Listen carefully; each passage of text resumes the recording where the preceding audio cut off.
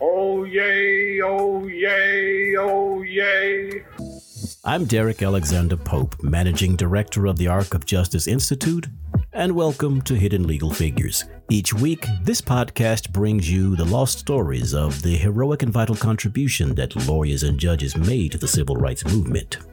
This week, we continue our focus on Donald Lee Hollowell, and we're joined by Reverend Otis Moss Jr., who shares his reflections on the legendary attorney's role in representing the Atlanta student movement, the desegregation of the University of Georgia, and his representation of Dr. Martin Luther King Jr.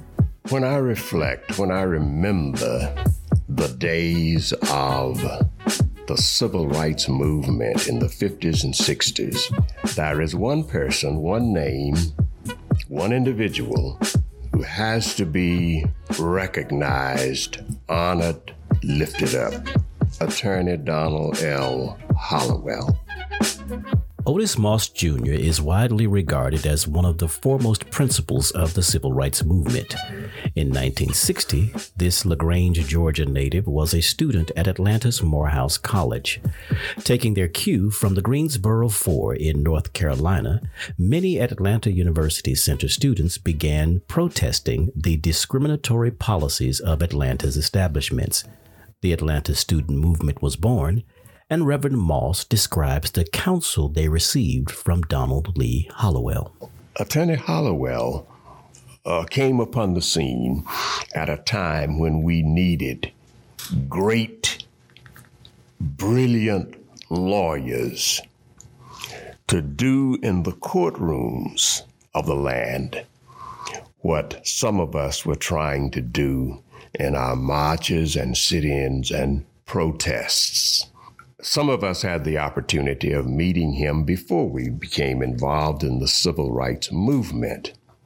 And we had the opportunity of hearing Attorney Hollowell from time to time as he addressed various gatherings of student bodies within the Atlanta University Center.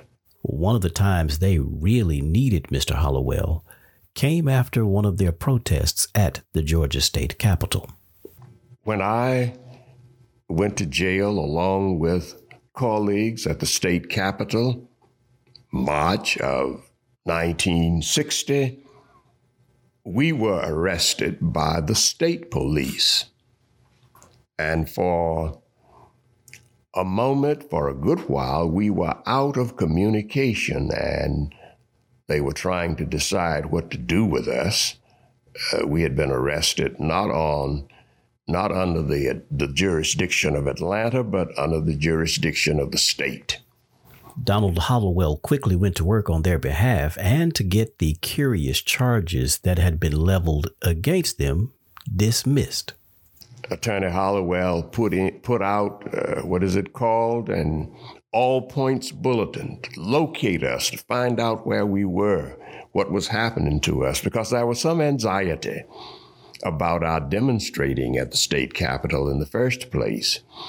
And finally, the state police brought us to the city jail. And of course, we were booked or charged on disorderly conduct. We were orderly, well-groomed, well-dressed, courageous, demanding that which was right and that which is right, and we were the disorderly ones. But that mob that gathered around the cafeteria in the state capitol were the ones who brought items like, wood and lead pipes, threatening us. They were not arrested. They were considered, I suppose, the orderly ones. And they were, in a sense, thuggish. Reverend Moss recalls the personal sacrifice and selflessness of Donald Lee Hollowell in representing the students. Now, Attorney Hollowell was counsel for the student movement in Atlanta. And think about this. Our movement had no money, no legal defense fund locally, but Attorney Hollowell represented us in spite of that, utilizing his own resources. Now, often I say often, that Attorney Hollowell represented us in the courtrooms day after day. It might be one of those rare examples of having no money and yet the best legal representation in the world. And we still owe him. Long before becoming a beneficiary of his courtroom skills, Reverend Moss remembers the first time he saw Mr. Hollowell in action. I first observed his presence, his action, his skill in a federal courtroom. I'd never been in a federal courtroom before, and he was, along with Attorney Constance Baker Motley of the NAACP Legal Defense and Education Fund, was a national representative, and they were arguing the case of the late Horace Ward, who was seeking to enter the University of Georgia. In September 1950, Horace Ward applied to the University of Georgia seeking to become the first Black person to be admitted to its law school. His application was denied, and the university said that he was not qualified because all of his degrees had come from Negro institutions. This despite the only requirement the university had at that time was that an applicant for the law school have successfully completed 2 years of college. By June of 1951, it became clear that I would not get admitted. I had refused out-of-state aid, and the registrar had told me that my application was considered and was hereby denied. In the spring of 1952, after the rules had been changed, we decided, at least I decided on the advice of counsel, that we would no longer seek to satisfy the new requirements, but would file a lawsuit. The presentation of the case was as exciting as that moment in history itself.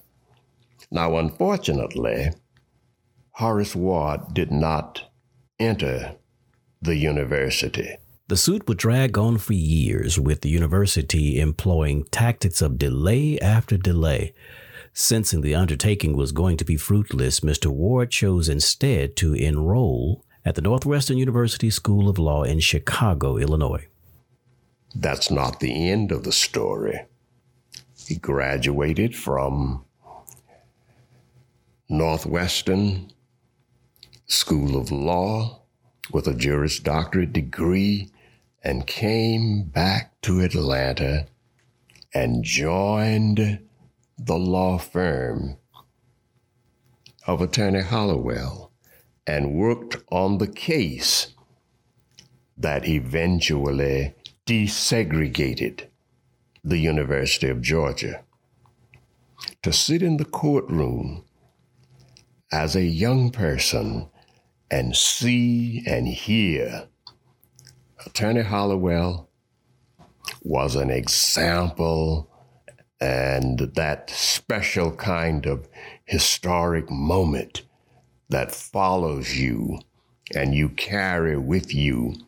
It was a history-bearing moment for all of my days. There would be another history-bearing moment that Reverend Moss witnessed up close and personal. It grew out of Mr. Hollowell's representation of the students, but this time involved Dr. Martin Luther King Jr. I was in the courtroom in DeKalb County, 1960, when Attorney Hollowell was defending Martin Luther King Jr. on a minor traffic violation. Dr. King had participated at our request in the sit-in movement at Rich's department store. They were arrested under the moral pledge of jail without bail.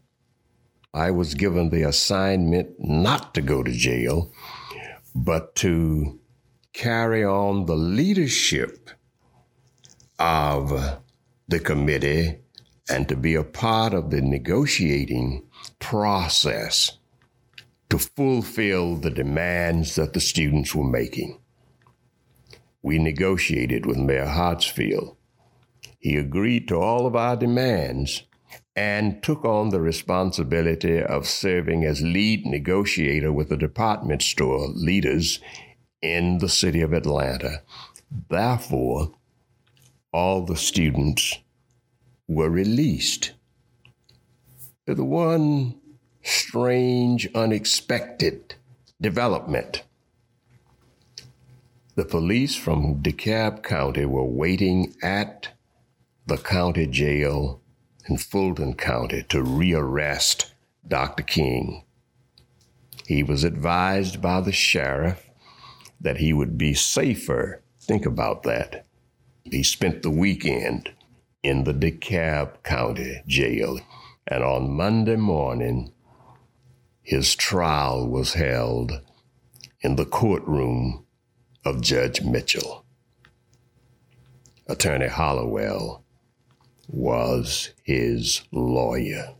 Now, here we need a little background to understand exactly what's taking place in this DeKalb County courtroom in October 1960. Earlier that year, in May, Dr. King had pleaded guilty to operating a motor vehicle in Georgia without a valid driver's license because he had failed to get one within the 90 days required by law when he moved from Alabama back to his birth state. In September 1960, in a hearing before Judge Oscar Mitchell, Dr. King was ordered to pay a $25 fine and to serve 12 months on the public works camp. The sentence was suspended. He was placed on probation on one condition, that he not violate any state laws. Now that Dr. King had been arrested in connection with the student protest, he was back before Judge Mitchell, who ordered him to show cause as to why the 12-month sentence should not be served. Attorney Hollowell said there was no precedent in the history of the state for an individual to be sent to prison, public works, hard labor, the Georgia chain gang, for a minor traffic violation for which he had paid the fine. But the judge and the prosecutor maintained that Dr. King violated a 1-year probation sentence that we didn't know about. Not sure when that came in.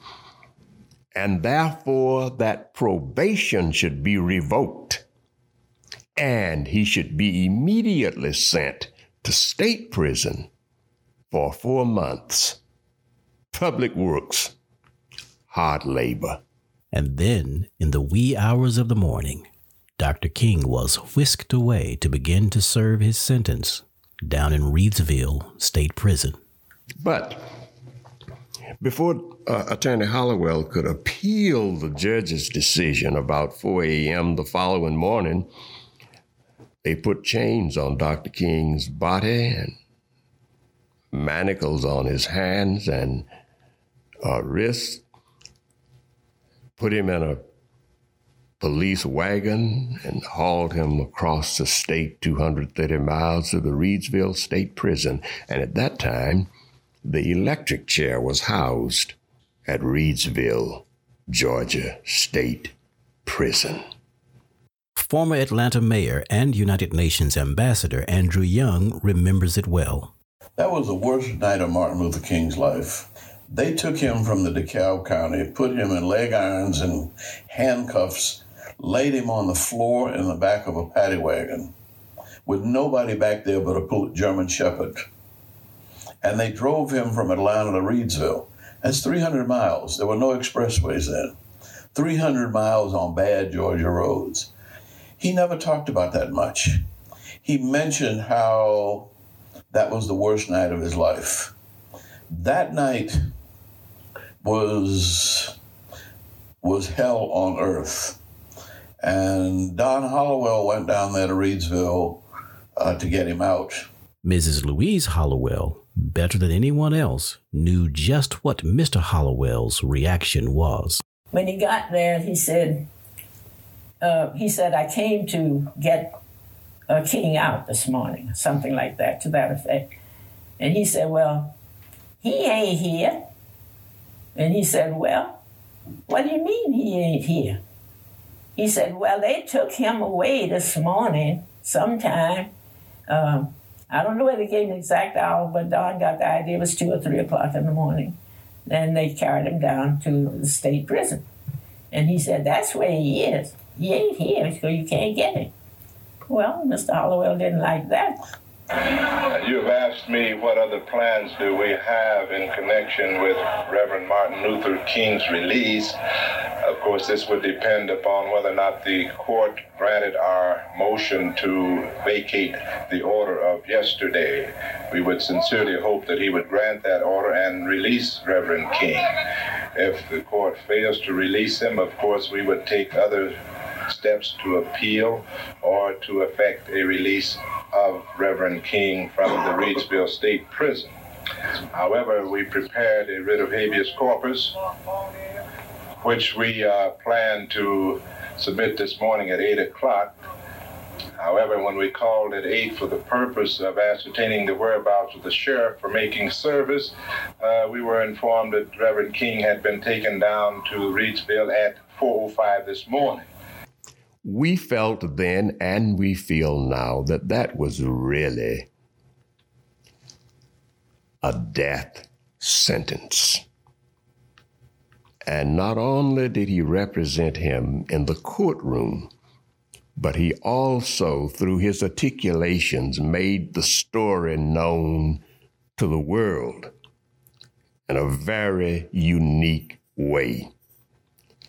And Attorney Hollowell articulated damaging, unconstitutional, at least immoral manner in which Dr. King was being treated. Howard Moore is a civil rights attorney in California.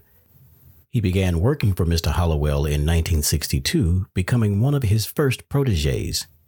Perhaps his summary says it best. Dr. King would not have been released unless there was some legal action taken to release him. And the legal action that was taken to release him was a habeas corpus petition that Horace Ward and Don Hollowell prepared and fought. It was Horace Ward and Don Hollowell who were driving up and down the roadway of Georgia, going back and forth from Atlanta to Reidsville. Mr. Hollowell's courtroom acumen was exemplary, but his impact went far beyond his legal trials. Because he was not only a lawyer, he was a role model. He was counselor and mentor to young people, lifting up the standards of excellence. He brought into his practice young lawyers like Attorney Vernon Jordan, then Attorney Horace Ward, Attorney Moore, and others, and gave to them an introduction to a lifelong legal practice and leadership. I started working with Hollowell the Monday after I graduated from law school. And that first day we were in Atlanta Municipal Court getting demonstrators out of jail because the civil rights movement was hot. And so it was very exciting. I was the first young law school graduate that Hollowell brought to his office. Horace Ward came in September, and we had a very good time. I carried Hollowell's briefcase, I drove his car, I did his research. I studied under him. I was his law clerk. I was his intern. I was his mentee. Don Hollowell's impact was everywhere and on everything. He was a gentleman and a master, and more like a Shakespearean actor in the courtroom than the typical lawyers that we saw at that time. But Don Hollowell and Constance Motley were the Shakespeareans. And it would always impress me whenever I was in a courtroom in that they would quote, not only would they quote the cases, but when the judges would run to send the law clerks to pick up the volume to check the case, they'd say, "You'd find that on page 365, Your Honor." You know, I mean, they were right on the case, and you just felt proud sitting in the courtroom watching them handle things. That is what Attorney Hollowell brought to the civil rights movement, but not just the civil rights movement, but to the whole nation. His contribution cannot be exaggerated. I think the movement would have been a failure without the presence, the support of great lawyers like Attorney Hollowell. And I hope we will give to the next generation a wider view and a greater understanding of the roles and the contributions of persons like Attorney Donald L. Hollowell. Donald Lee Hollowell, a hidden legal figure that changed America.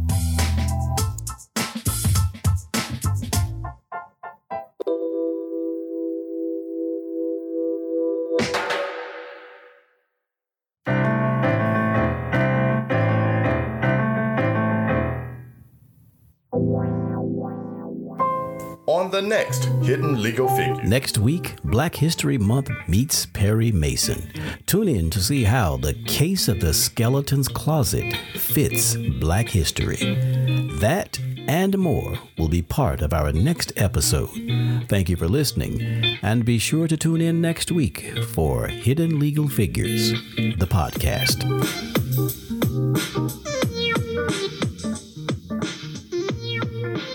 In partnership with the National Center for Civil and Human Rights, the Arc of Justice Institute is developing a traveling exhibit to recognize the heroic and vital contributions lawyers and judges made to the civil rights movement.